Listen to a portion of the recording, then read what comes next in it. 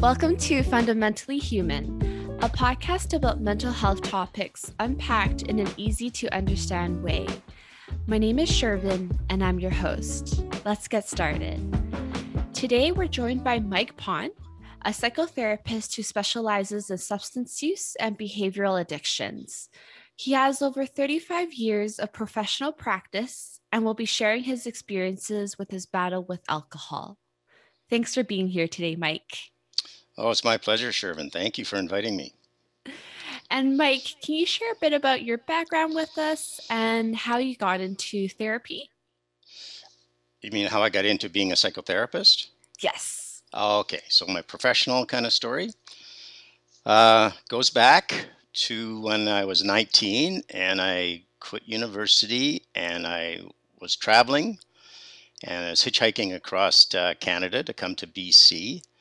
And I stopped in a little town called Ponoka, Alberta to visit a high school buddy. And we ended up partying all weekend, of course. And then he said, I'm going to apply for a job tomorrow at the Looney Bin. So there's a large mental institution in Ponoka, right? Back in the day. And so he talked me into going with him. And so I ended up going there, had an interview, and ended up working there as an orderly in a mental institution. So this is back in the days of the cuckoo's nest, right? One flew over the cuckoo's nest. So it was that same era and the same kind of environment, right, in terms of mental health, these big, large, huge institutions just full of people suffering with major mental illnesses. And then I went into the psych nursing program there that fall and got my psych nursing degree and just started working in the psychiatric units there at the institution. Then eventually did relocate to BC and I worked in forensic psychiatry for several years. And then eventually went back to school, upgraded, got my graduate degrees, and opened a private practice. And that was in 1994. So yeah, I've been in private practice for a long time. And I bet that over the course of the years, things might have changed for you. How did you Mm. go from being a psychiatric nurse into psychotherapy? That's a bit of a Well, change.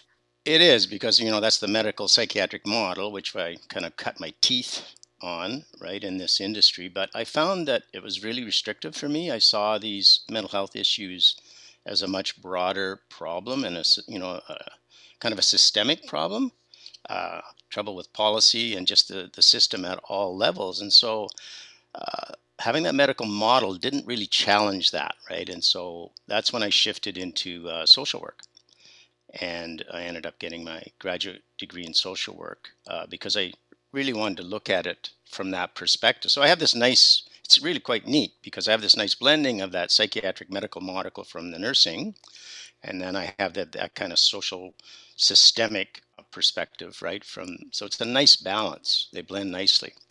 So that way I have, a lot of experience and knowledge around the medical psychiatric diagnostic and medications, that kind of medical approach. After getting my graduate degree in social work, I became a therapist at that point and went into private practice. So I've been in private practice for, well, what are the years? 1994, and we're coming up almost 30 years, right? 28 years. That's been a long time in psychotherapy. And a lot Mm-hmm. of what you do is with addictions or behavioral addictions. Can you Yeah, share a bit about that and what that means? of course. Yeah, that shift didn't happen for me so much. I mean, I had a generalist practice, family practice, and so I did a lot of work with children and families, and that was a big part of my work for many, many years. And of course, in those years, with forensic psychiatry, I was dealing a lot with offenders, and in particular, sexual offenders. So I was dealing with those types of clients, offenders and victims. And through that work, I just realized how significant trauma was in this whole mental health, mental illness, addictions realm. That's when I started to really start to look at this problem differently. And then when I went through what I went through with my own problems with alcohol, I saw how broken the system was. I saw just how limited it was, the gaps, the holes, the stigma, the shame, the lack of knowledge and expertise in this field. And so I took that as a pretty personal and professional challenge. And that's when we decided to write the books, and the documentary came out. And so my practice, just because of that, evolved in almost exclusively addiction work. But I have the experience to treat pretty well, any kind of mental illness or psychological difficulty. And having that lived experience can be a powerful tool to connect with your clients, especially with something like alcohol, which is Yes. seen as such a social thing to do, but people don't understand what's going on. Yeah. What's your story with your battle with alcohol? There's a lot of genetic loading for me and my family.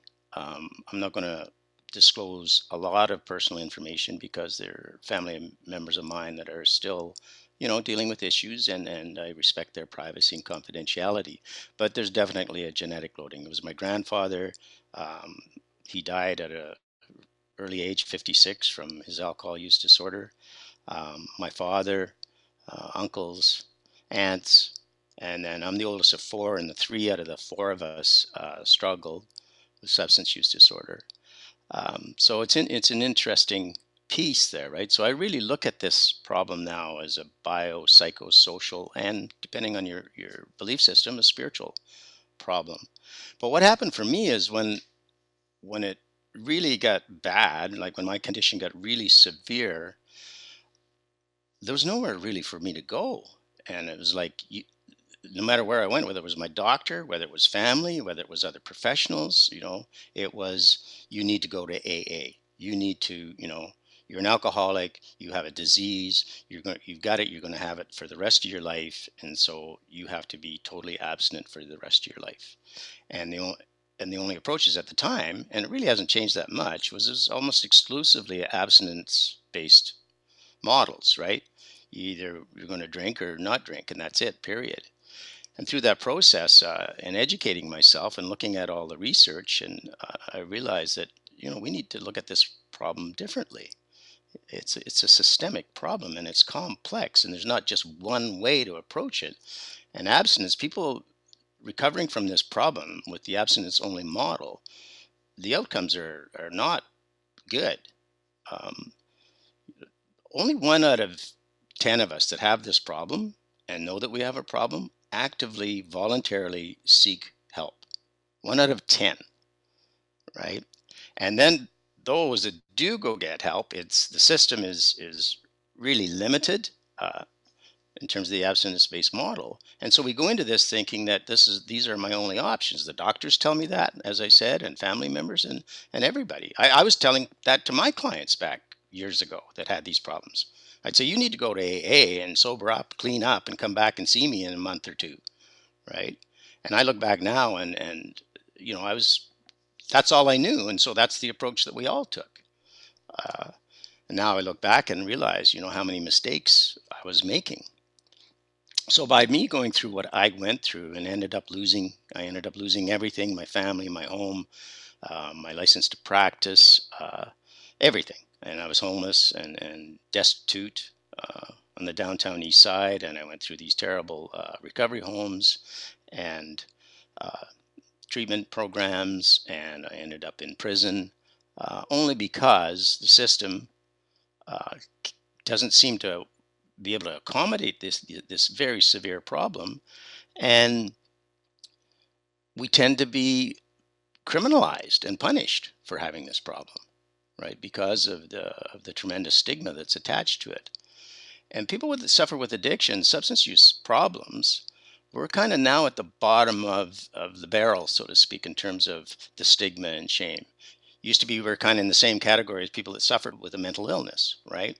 But now the stigma is much less with people that suffer with mental illness. So it's still people that suffer with this problem that we still hold a lot of shame, and there's still a lot of stigma. And let me tell you, stigma is really what it is prejudice, right, and discrimination. So you're being prejudged, and then there's the discrimination that goes along with that.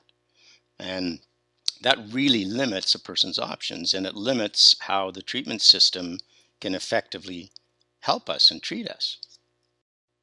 Thank you so much for sharing that. That is a lot to take on for a good portion of your life to Hmm. experience. And you Yes. talk a bit about how the system is broken. And I know there are some changes now to more harm reduction approaches. But before we get into that, what is your take on the system to support people with alcohol use or substance use? As in, what are they doing now to help currently? Yeah. And what did you wish you had back when Oh, you were okay. experiencing Yeah, this? so it's kind of a comparison of what it was like then and what it's like now. Yeah. Well, as I said, it was very limited, abstinence-based only model approaches and AA. It is changing. It has shifted. I've been at this now, trying to change the system and look at these more evidence-based approaches for over 10 years. There's been some changes, but we still have a long ways to go, right? There's like these two camps. One is the abstinence-based model only, and then there's kind of the harm reduction, which is another term that I like is any positive change, right? So we're looking for any positive change, anything changing that's going to show us that you're making some headway, you're making some progress, these tiny little steps, and they all have to be recognized and legitimized and acknowledged. But the way the system is set up, it's like once you relapse, once you go back to drinking and drugging again, even if you've had several years abstinent, there's still this sense of failure. Oh, he's back drinking again. Oh, he's back drugging again. Uh, we knew it was going to happen. He wasn't really buying into the program. And so then the onus is all put on the person that's suffering with the disorder, right? With what other medical condition do we do that? We put all the onus, and if you don't follow this program, you're going to be punished for it. We don't do that with people that have diabetes. We don't do that with people that suffer with cancer, right? Or any other life threatening disease or condition. So I just took a lot of personal and professional offense at that because I saw so many people suffering through this, Shervin. I was on the other side of the fence, so to speak, the other side of the bars, and I was inside the bars and inside these places that I used to, be a supervisor manager of. I look back now and I just want to give myself a good talking to, right, for how I was back then, if I could do that, and just say, Mike, what the heck are you doing here, right? It's changing, it's getting better, but as I said, we still have a long ways to go. And it's mostly to do with the policymakers, the treatment industry, it's the private treatment industry. And I'm not criticizing that at all. I'm just saying that it's a huge money making business industry. And a lot of times that can just reinforce this kind of revolving door, right? Where you go into rehab, you spend 28 days to 3 months or whatever it is, and you're doing really well, and then you get out, and then you're back in the world, and you're back to, so to speak, reality, and you got to function in the real world again, and that's where we have a lot of difficulties. So a lot of it is lack of follow-up, lack of aftercare, lack of government funding. Do you know that whenever budgets are made through the government, the first folks to get the money is law enforcement? They're at the top of the list. And then we go all the way down, and then it's going to be maybe like these nonprofit societies and volunteer, low budget kind of organizations. And it should be the other way around. We should be helping people, helping them with housing, helping them get work, helping them with social skills. That funding shouldn't be going just first and foremost, and most of it and primarily, to the law enforcement system, because that just reinforces the criminalization of this problem. When I was in prison, which I ended up in over Christmas in 2009, I did my own little studies and on the wings and the units that I was on in prison, and I estimated like 70 to 80% of the men that were in there with me suffered with some kind of substance use issue, or it was somehow related to their crime, right? That their crime was because they had to supplement and fund. I mean, let me tell you, there's real criminals. I mean, I'm not saying there's not, but there's the majority of people in there have serious substance use and mental health issues. I think it's pretty common knowledge that most of us, if not all of us, suffer from some kind of trauma in childhood in particular, adverse childhood experiences. How can you be raised in a home with a parent or both parents that suffer with alcohol and or drug problems and not be traumatized in that? I know how traumatized my 3 sons were just from my drinking and what it did to our family. I know what it did now. This is where another issue is if this is a systemic, a complex biopsychosocial spiritual problem, then why are we not treating that way? Why are we not working with the families? Why are we not working with the significant others? Which is crucial. They have the most influence. The reality is your partner, your spouse, has the most influence. Your family, particularly your nuclear family, parents and siblings, etc., and your significant others, they have the most influence. They just don't realize it because traditionally how this works is you're the guy with the problem. You're the person with the problem. You got to go to rehab. You got to go to treatment. You got to get better. And when you're better, come back home if you're lucky.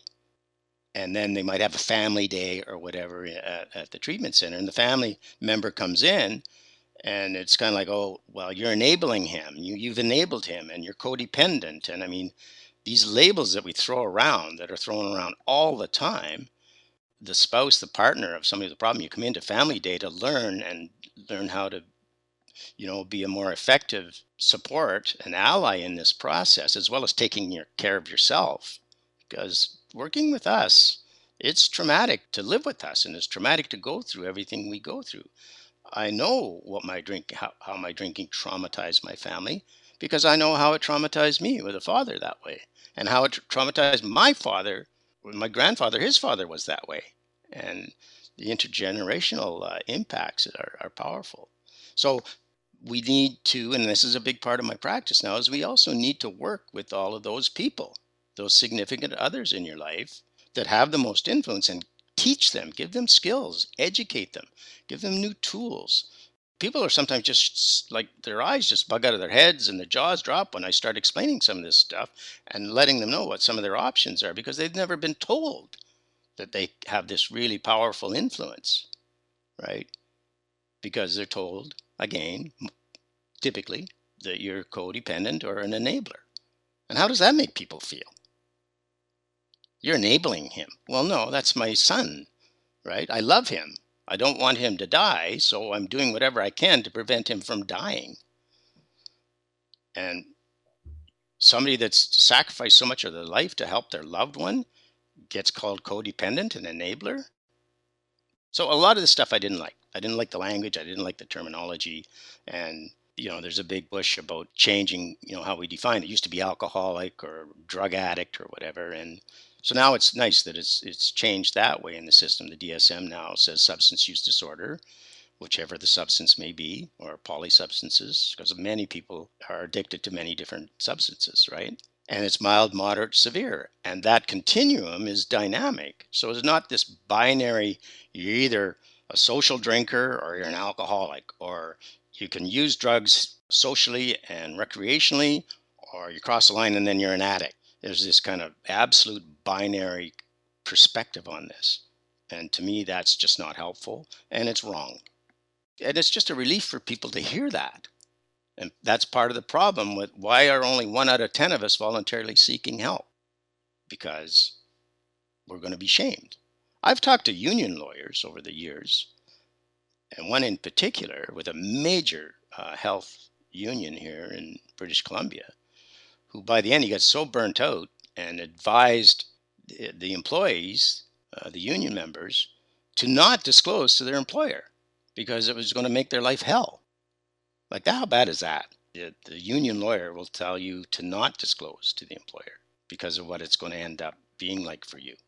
And that's kind of what happened to me, where then the employer, again, they see it as you've been bad or you've done something wrong and you need to be disciplined, which is kind of ironic when you work for a health agency, a mental health agency. Anyway, you can see how I can go on and on about this. You don't You have to bring on ask me a any lot of good questions. Just points. you'll be editing a lot. No worries. And it's very mesmerizing listening to you because not a lot of people are comfortable with speaking about these topics and these issues up front because it is such a sensitive and personal situation. But I Yes. appreciate you bringing and highlighting the point how it's so systemic and that there's so many layers with addictions that people don't realize. That's For right. me, I've been working in this field for almost 3 years now. And before that, it's like you said, all I knew was AA or go to rehab. And that's just because of TV shows and movies and Hmm. what's being promoted.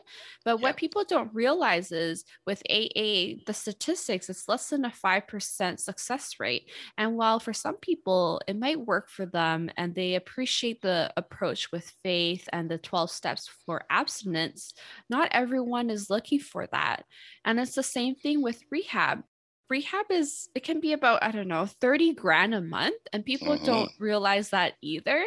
And sure, you might be in a space where you're not drinking for a month or 3 months, but it's like you said, they don't have the tools, they don't have the learning or the strategies. They're not changing their behaviors when they're outside of the rehab and they're back into what you said reality. They Hmm. don't have those tools. And I think that's where the current treatment on evidence based approaches and harm reduction and gradually reducing your consumption is a lot more stronger. Yes. But Mike, you mentioned a lot about your support network or people around you and in your life. I think that's something that can be constant, even if it was 30 years or present or 30 years in the future. How did people in your life respond to your situation, and how did you talk to them about your addiction? Well, when it first became really problematic, and then it was like, it's time now, Mike, for you to go and get help because it is a slow progressive thing with most of us, right?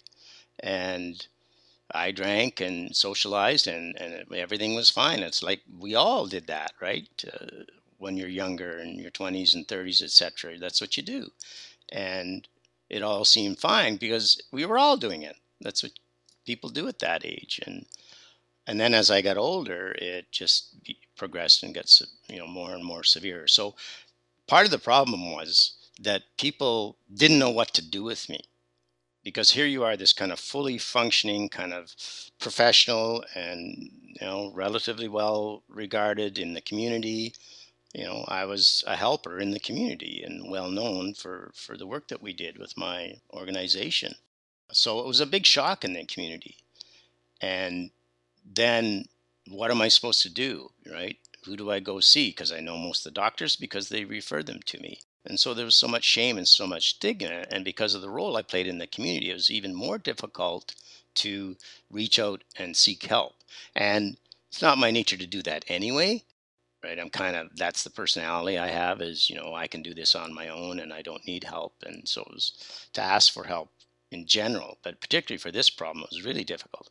So then okay, I'll go to AA. And I'd sneak off and sneak into the AA meeting, and I'd go in there, and, a lot of people in there would be my patients, my clients, and other community members. And it was really difficult. And then my doctor would be saying the same thing, just go to AA. And my family didn't know what to do. My wife at the time didn't know what to do with me and didn't have knowledge or skills. And it was hurtful to the children. Our family got no help at that time. And so it was really, really difficult. And I think because of the shame, the stigma, the limited system that we have, I felt I had no options. I really did, right? My friends and family, they tried to support, but they just, because they didn't have the knowledge and the skills, like most people at the time, they just ended up getting frustrated and hurt and angry, and eventually to the point that I had to leave my home. And this is typical. This is typically what happens, right? When it reaches that degree, it's tragic. And then, of course, then your drug use and your drinking kicks up because then you're isolated and alone, and that's another big problem. It's relatively common now that the opposite of addiction is connection, right? So the irony is the worse our problem gets, the more disconnected we get. Because it's interesting, in one of the recovery houses, I didn't wasn't crazy about that place, but the director did say a few things that I really appreciated. And one of them, he said, alcohol is the great subtractor.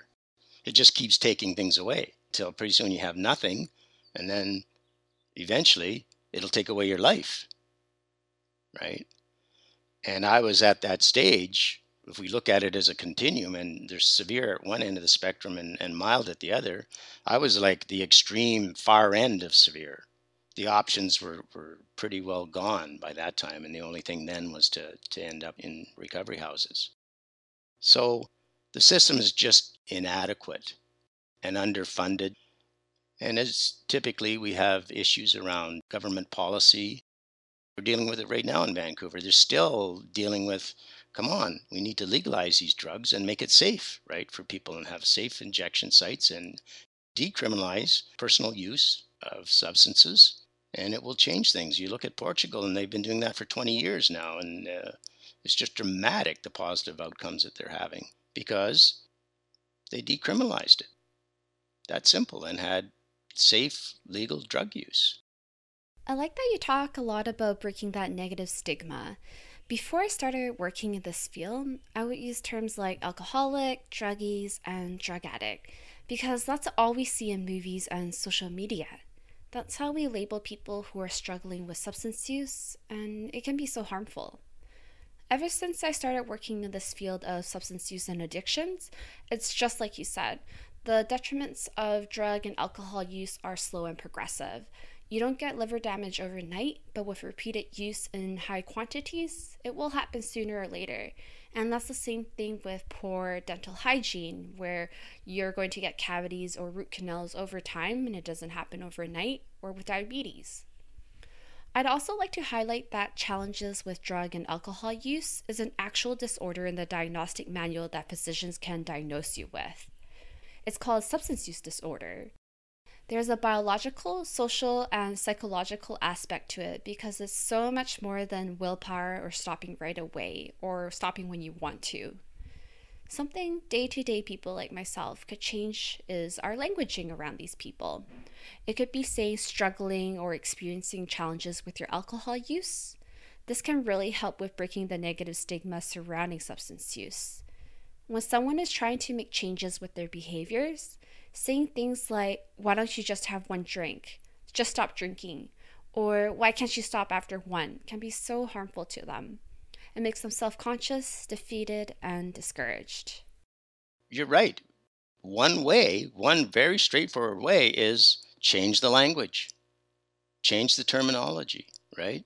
Let's stop using drug abuse and drug abuser and alcoholic and addict. I mean, it, we can, as people that have this problem, and other so-called alcoholics, addicts, etc., we will talk to each other that way, right? As part of the kind of the banter. We're like beings, right? And so we can call each other a drunk, or and then it's kind of like your little world and your code. You can do that, but when you're talking about this problem in context about making changes and positive changes to it, yeah, we do need to change the language and the way society, the public, and the whole entire system views this thing, talks about it. Like I think it was a First Nations Skohis. I think his saying is something like, if you don't like something, you call it a weed, right? But if you want to nurture it and take care of it, we call it a flower. So we want to nurture a plant that's called a flower, but if it's called a weed, what do we want to do to it? Get Right? rid of it. Get rid of it. Thought that was a really a cool analogy of looking at this. And a lot of it is really just perspective. Even the analogy that you gave, it's how you decide to see the situation or how you decide to view someone can be such a powerful tool.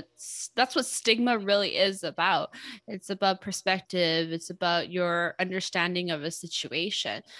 Like even with alcohol use, people don't realize the biological symptoms of it, where when you're drinking, you're releasing those dopamines in your brain where you're getting those high and happy feelings, and in a sense that's making your brain crave and have an urge to have the next drink. And that's how those behaviors kind of begin. And then Mhm. adding on the fact that some people, it might be genetic, and then you have all your friends around you or your work going for happy hour. And it's like, why don't you have another one or another one? That just builds on. And it ends up being a silent disorder that not Yeah. many people will share about. But the general public, they might not have any idea that that's going on, and they just continue to shame and judge them. Yeah. And that's what really breaks my heart about this, because there's just not enough information. People aren't educated about this topic.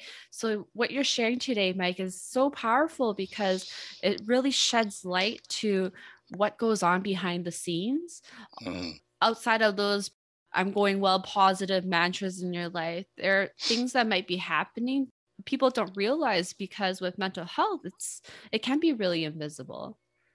Mhm. Well, yes, and lethal. We talk about the pandemic. Well, we know how much substances are killing people. That's the pandemic. Seriously, how many people just die every single day from this problem? And a lot of it has to do with what we're just talking about: the stigma, the shame, the way the system is inadequate and flawed, and how society perceives these problems, right? Yeah, it's about really educating people. And it's interesting you mentioned about movies and stuff. I just saw a piece the other day, and I think it was the New York Times or, a credible publication, where they're talking about how Hollywood movies really reinforce that, because you're the addict and you're the alcoholic, and you got to go to rehab and you got to do the steps. And I mean, every Hollywood movie that I know of, then if there's one that isn't like this, then please tell me about it and I'll watch it. But any of them that I've watched, it's kind of like jeepers, right? They see this thing in that old traditional way, and they're pushing it that way or presenting it that way and selling it that way, and that is not educating the people. And that's what most, as you said, that's how you learned or knew most about it, substance use problems, addictions, watching movies and TV shows. They need to be taken to task. I remember watching one of my favorite TV shows, and I'm getting riled up because all they do is tell people to go into AA or go into rehab, and then not really talking more about the situation or what they can do to really change their behaviors. And I want to talk a bit about, there's medication available right now that Yes. they're opiate blockers. They help with taking away the cravings and the urges in your Hmm. brain.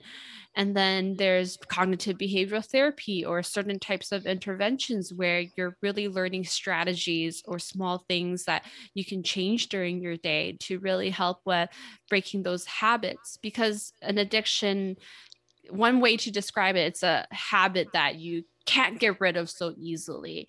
So just working on knocking those down and changing them are powerful ways to really change your relationship with substance use. Exactly. That's a good point. It really is. How do I change my relationship with this substance? Right? It's like changing any relationship with anybody or anything.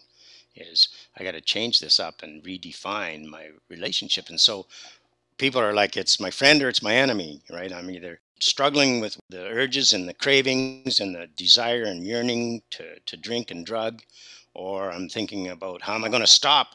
I'm on another bender, I'm on another run here, and how am I going to stop this thing? And so it's this constant preoccupation with the substance, whether it's to stop it or how to get it or how not. You understand what I mean? And it's like you're in this vortex of this substance everywhere you turn and everywhere you look, and all your thoughts and all your feelings. So yeah, we need to teach people how to think about this thing differently, teach them how to behave around it, about it differently, and change up your social world, right? The biggest thing is creating another community, right, that is wanting for yourself, that this is why it's so tough for young people. I believe it's tough for everybody, but I think particularly for young people, because in our society, right, drinking and doing drugs, but in particular the drinking is, media and advertising, etc. The industry is really, glorifying this thing on one hand, And this is the only way you're going to enjoy yourself and have fun. This is the only way you're going to get a boyfriend or a girlfriend, or this is the only way you're going to be a great athlete or a great artist or whatever it is. And so it's glorified on one end, and then as soon as you cross this line, and we don't even know where the line is, but somehow there's the belief that there's a line there that you cross, and then now you become an addict, now you become an alcoholic, and now it's demonized, right? And so this is why people are so afraid. All right, I don't want to be. I don't want to cross that line. Don't want to go over that line because then I'll be that, right? And nobody wants to be that. Who wants to? This is the other thing. You sitting in a meeting, going, the first thing that has to come out of your mouth is, "Hi, my name's Mike, and I'm an alcoholic." I mean, to me, that just didn't work. People would say, "Well, you were in denial, or you're not buying into the program, or whatever," and it was like, no, I just don't feel I need to do that. I don't feel I need to stand up every time and announce that I'm an alcoholic. When, for one, what does that really mean? And the other, does that really help me anywhere other than in this room, right? And even people and I have clients like that, and it happened to me personally. I went 5.5 years without a drink, and then because of a bunch of stressful circumstances and some traumatic stuff that was happening at the time, I drank again. And that was right in the midst of, finishing up the book and starting the film. And I thought right away, I've blown this thing. Damn it. Why did I do this? Right? What's wrong with me? 5.5 years and I drink again. Right. And so even in my own head, knowing everything that I had learned about this, I still felt like such a loser. It's true. I am an alcoholic. I'm always going to be like this. And then I started to really go inside of my head and go back into that world of shame and disregard, to the point where that morning I was packing my bags to leave, right? My relationship with Maureen, because that was my history. That's what always happened. I'd drink again and be shamed and feel like, terrible about myself, and pack my bags and leave. And she just looked at me when I was packing and she said, "What are you doing?" I said, "Well, look what I did. I've ruined everything. All right. I'm just a piece of what, and I'm going." And she says, "No, you're not." She said, "What have we learned? Right? You drank again, but that's not great. But hey, it's not a fail. It's not the end of the world. And, your life isn't going to go to hell again." Right. And that was another one of my fears. And that's the trauma. And so she said, "No, no, we're going down and we're going to get a Vivitrol injection, which is naltrexone, the injectable long-acting form of naltrexone." And just that one step, having her treat me that way, right, with respect and love and caring and concern and no shaming, it shifted the whole dynamic. And I just went, oh, because what would have happened if I would have walked out the door with those bags? What would have happened to me? I know what would have happened to me. Would have been straight to the liquor store, to a motel room, and it would have been straight to hell. So by her having gained knowledge and experience and showing empathy and understanding and having learned some skills, it changed the whole dynamic for me. Right? We went down, I got the injection, and things were right back on track. And that really taught me something. So much of this is about understanding and empathy, right? And that can be really tough, especially if you've been traumatized by somebody's alcohol or drug problem. I'm glad that you're able to get that support from Maureen and from your family. It is a major theme of what we're talking about today. Not only being educated in the topic, but having that support system in your life. And that's not always easy, especially even being the loved one. The caregiver also needs to be taken care of. And for me, I found what was helpful to build my empathy for others in this situation. And I'll be completely honest, I don't have a substance use disorder, and it's not something that runs in my family either. But a lot of people will question me, "Oh, well, how can you help me if you've never had this problem?" And I tell them, "Well, does the doctor need to have cancer in order to treat his patients?" And for me, it's not about understanding their situation completely, but it's just like you said, showing them that there's no judgment. I'm not here to shame Hmm. them, and I'm giving Hmm. them this warm and safe space where they can talk about their situation. And I only got to that place of showing empathy after learning about this. Hmm. And I find that there's That's the nothing more that's the powerful beautiful than that. thing. That's the beautiful thing is empathy can actually be learned. We can learn that skill, right? And it's probably one of the most powerful skills a person can have is empathy, especially when we're dealing with this kind of an issue, right? Empathy is like, I can put myself in your shoes. No, I've never had this problem, but I can put myself in your shoes to the best of my ability and understand how what you must be going through and how you feel, right? and Exactly. and present that, and that's more of a, it's not so much the words you use in that context, it's more about the spirit, right? People pick up on the spirit of empathy, right? That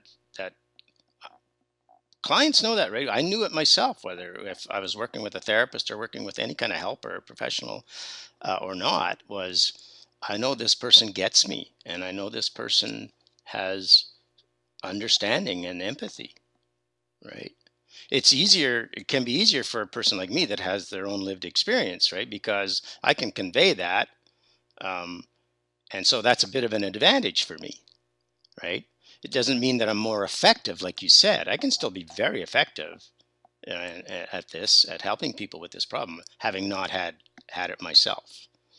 It's just that it gives me, the professional, a bit of an advantage because people can look and they go, "Oh, look what this guy did, right?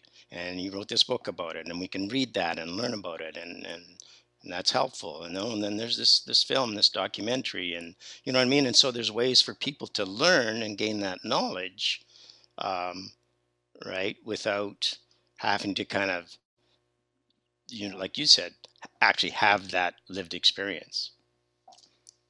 Exactly. And it's just so important to learn a bit about these situations or to be educated in them in order to support others. But what can a listener do if they might be struggling with substance use challenges? What are some tangible steps that they can take to either seek out support for themselves or seek out treatment and help others get to a place of support? Well, another good thing or positive thing about today is, we have access to so many resources online, right? And now we can go on and we can go onto Google or whatever, some search engine, and just, help for alcohol use, and all kinds of options will come up. So that's one way. But how, you see, this is the problem. Like, how do you know who knows? How do you know that this person's kind of more with it and more informed and aware and experienced in these other approaches and these other treatment models? A lot of it is you either need to know somebody that kind of knows somebody that's in the system, or you need to self-educate. Yeah, it's just difficult. Because with me, again, most people come to me because a friend told them about me, or they saw the documentary, or somebody gave them the book, or, you know what I mean? It's more word of mouth than anything else. And it shouldn't have to be. I guess that's the point. It shouldn't have to be like that. This should be the easiest thing in the world to go and get help for, and it should be readily available. And it's not, because there's not enough importance. It's not a priority for the politicians and the government. So you may have to end up going to an AA meeting or going to a smart recovery meeting, getting to know some other people, right, that have the problem. So that's where AA and all these support groups, I believe, are really, really helpful, because I may not agree with some of their ideas and the ideology and the model that they use, etc. But I'm telling you, if you don't have that mutual support at any level, whether it's AA, Smart Recovery, or friends or family members, it's going to be tough, really tough, if not impossible. And I believe that's why I went down so far and almost died, because those options weren't presented to me. I was seeing a medical addictions expert, which is an MD, that is an expert in treating substance use disorders because there's no specialty, right? There's no medical specialty for addictions. Can you imagine? It's the number one public health problem, right? It's so And true. there's not a medical specialist. You can't get a specialty in med school, right? After you finish med school in addictions, which is ludicrous. And you talk to any doctor and they'll say, well, how much education did you get doing, to become a doctor on addictions? And most of them will say, I think it was one lecture, one 3 or 4 hour lecture for the number one top public health problems that we have in the world. It's difficult for people because you can go to your doctors. A lot of people, well, you got this problem, talk to your doctor about it. A lot of people won't because of the shame, and a lot of people won't because the doctor will say the same stuff. Well, you need to go to AA. You need to stop drinking. And they don't even know about the medications. That's been one of the biggest challenges, is teaching the doctors, teaching medical professionals, primary care physicians about this problem and how to treat it. I had a client once that was in his early 20s, and I was working with him. It was an opioid addiction. Told no one, not even a family member, until his mother finally found out. So they went to the doctor. His mother said, well, you're going to your doctor and talk about this. This is the doctor that delivered him, right? He's been a doctor his entire life. And when he disclosed it to the doctor said, I don't treat addicts. Wow. I'm referring you to another doctor that treats addicts. Way to shut the Right. door on someone. Yeah.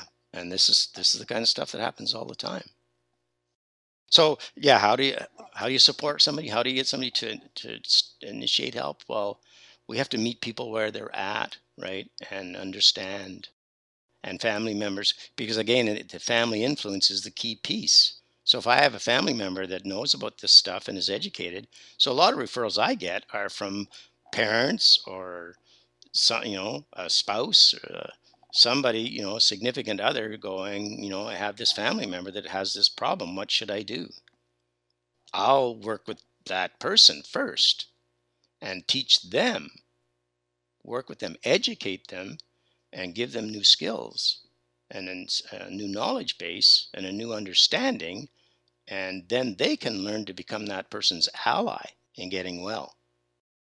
I appreciate you sharing that. And it just reminds me of even in the Asian culture where I Mm, have seen hundreds of clients over the last 3 years, and only a handful of them are identify as Asian.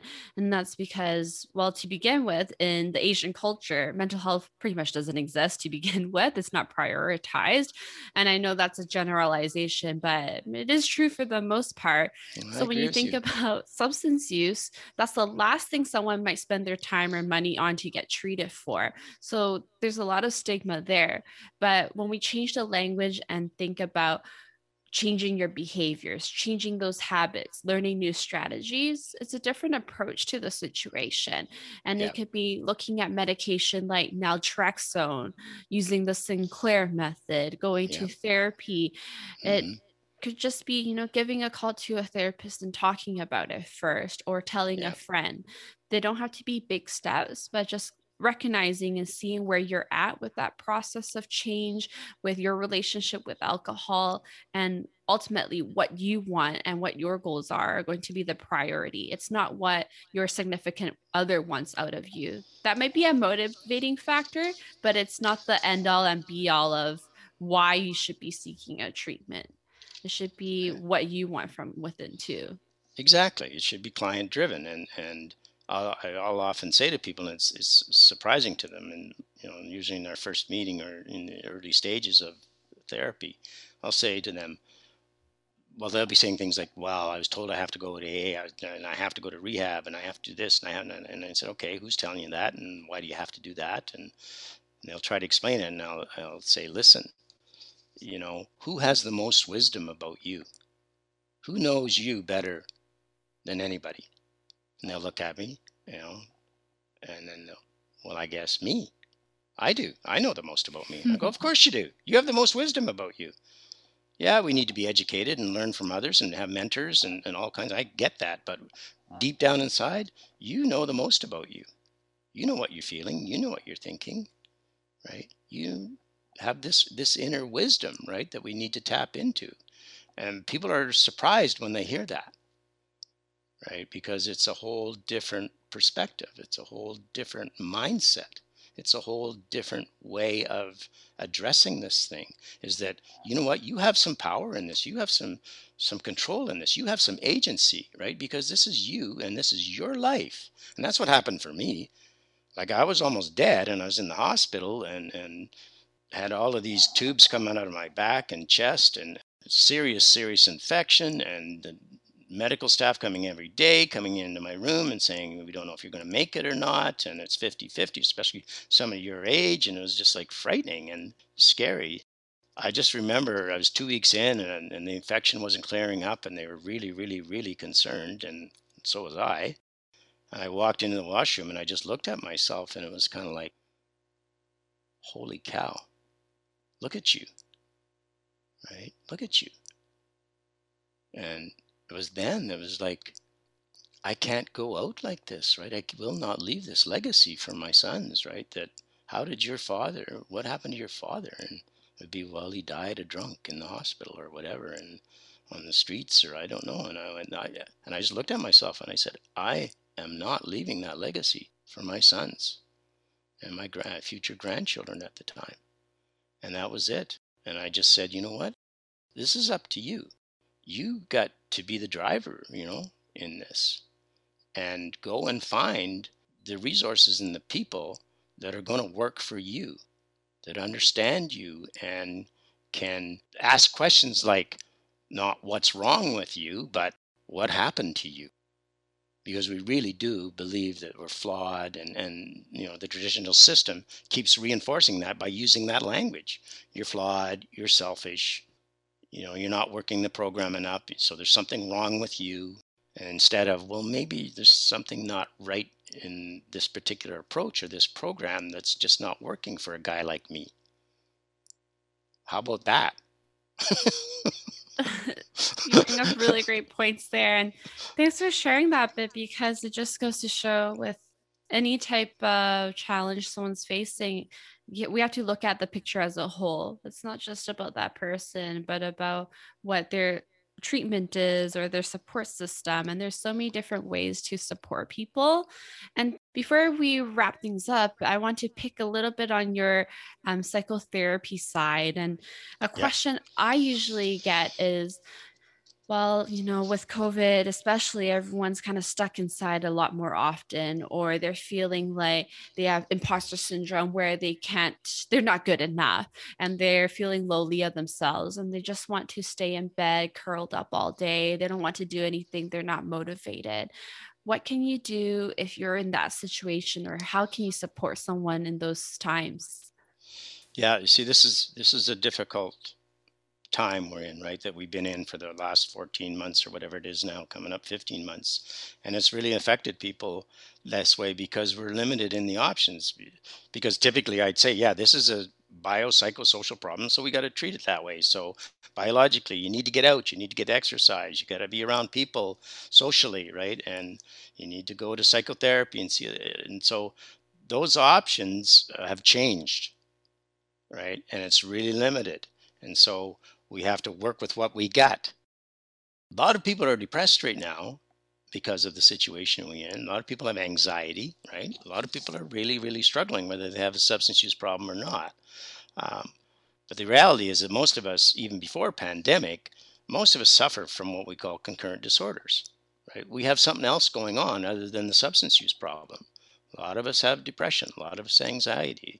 And my own brother has bipolar 1 disorder, right? A very serious mental illness. A lot of us, have ADHD.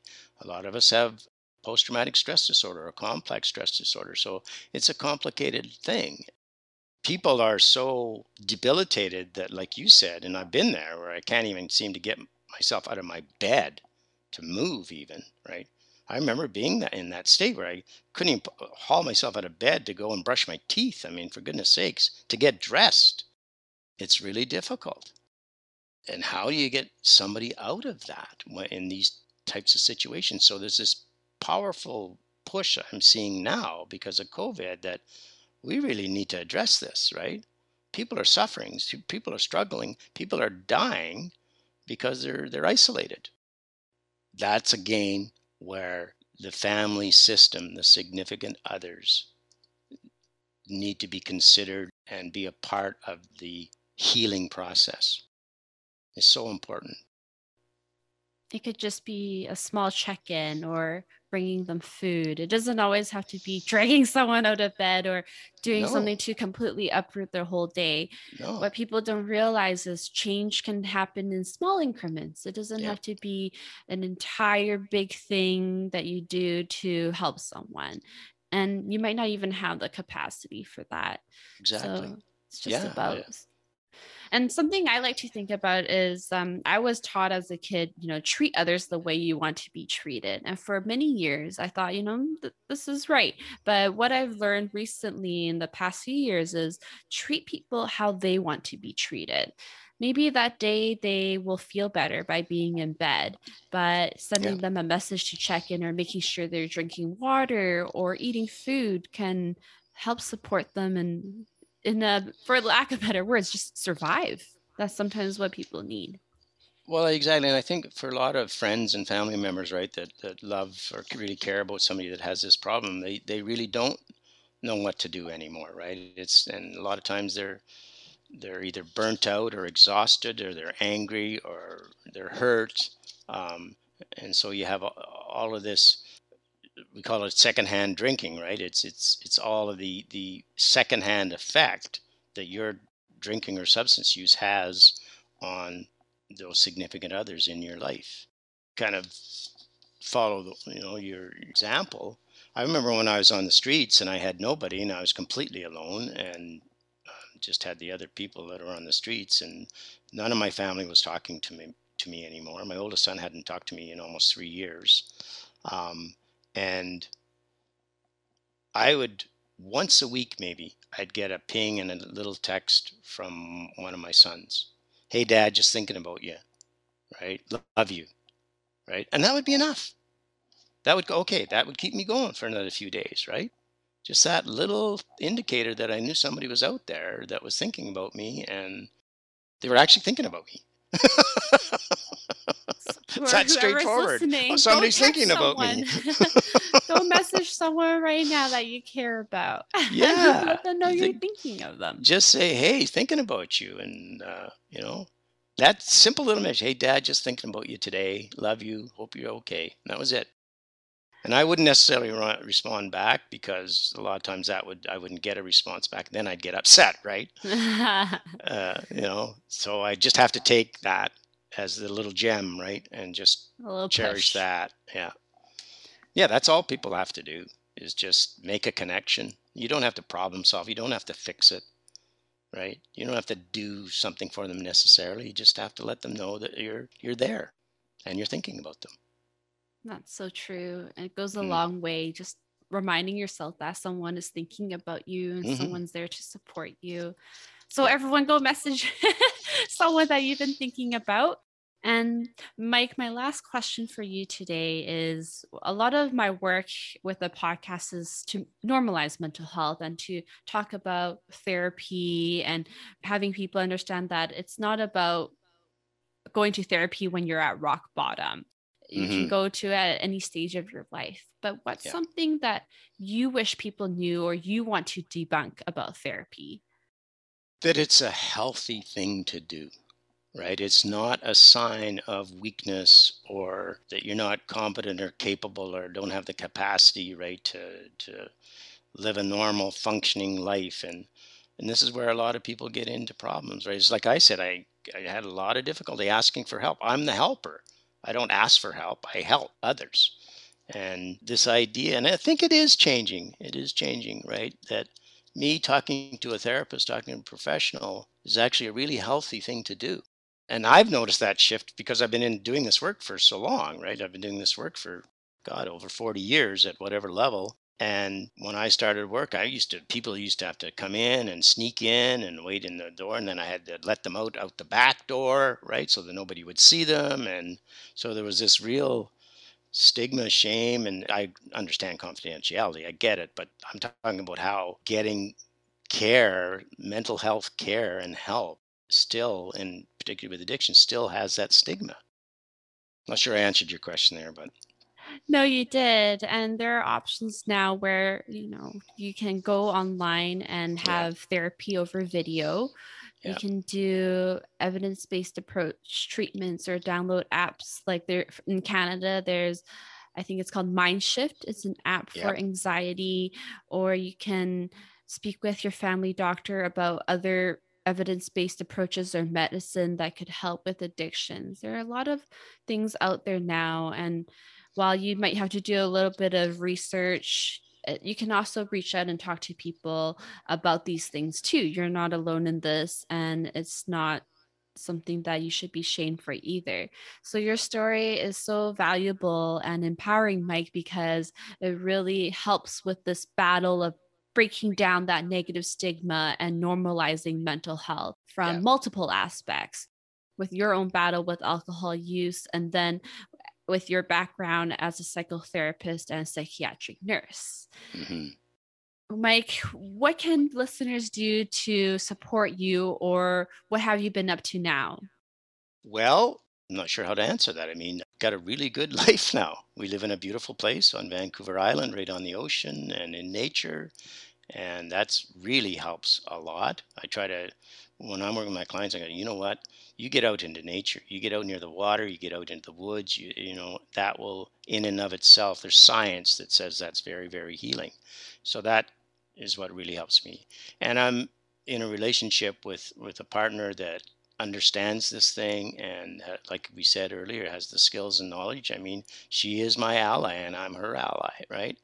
And now my sons are older, of course, and they've become much more educated and understand this problem. And in fact, you know, one of my sons struggles with this problem or did struggle with it, and he's given me permission to mention this if I need to or want to, because that has changed in my life. And I often say, man, if I did and my family did know what we all know today, if we would have known this 10, 15 years or 15 years ago, my probably story probably would have been very different. I'm sure it would have been. I may not have stayed in my marriage and my relationship, but I think everybody's life would have been very different. And I know you have a book, Wasted, for Yeah. anyone who might be interested. Where can individuals find your documentary? Documentary, you can get a link to it on my website, michaelpond.ca, and now it's on YouTube. So it was fenced in, locked into just Canada only, but now people can get it worldwide. It's been released worldwide. You just have to go on YouTube and look up Michael Pond Wasted. There you go. And the book, it can be ordered on Amazon or any types of platforms. Yeah, Thank you read so the much, book, Mike. watch the documentary. Learn a bit more about the situation. It's a it's a heavy topic, but thank you so much, Mike, for sharing about that with us today. You're welcome. It's my pleasure. Thank you. And for any listeners who are visual learners or would like some more resources, I will have a blog post on this topic, and I invite you to read it on shervin.ca and to follow my Twitter at HelloShervin for updates. I hope everyone has a great rest of their day. Take care.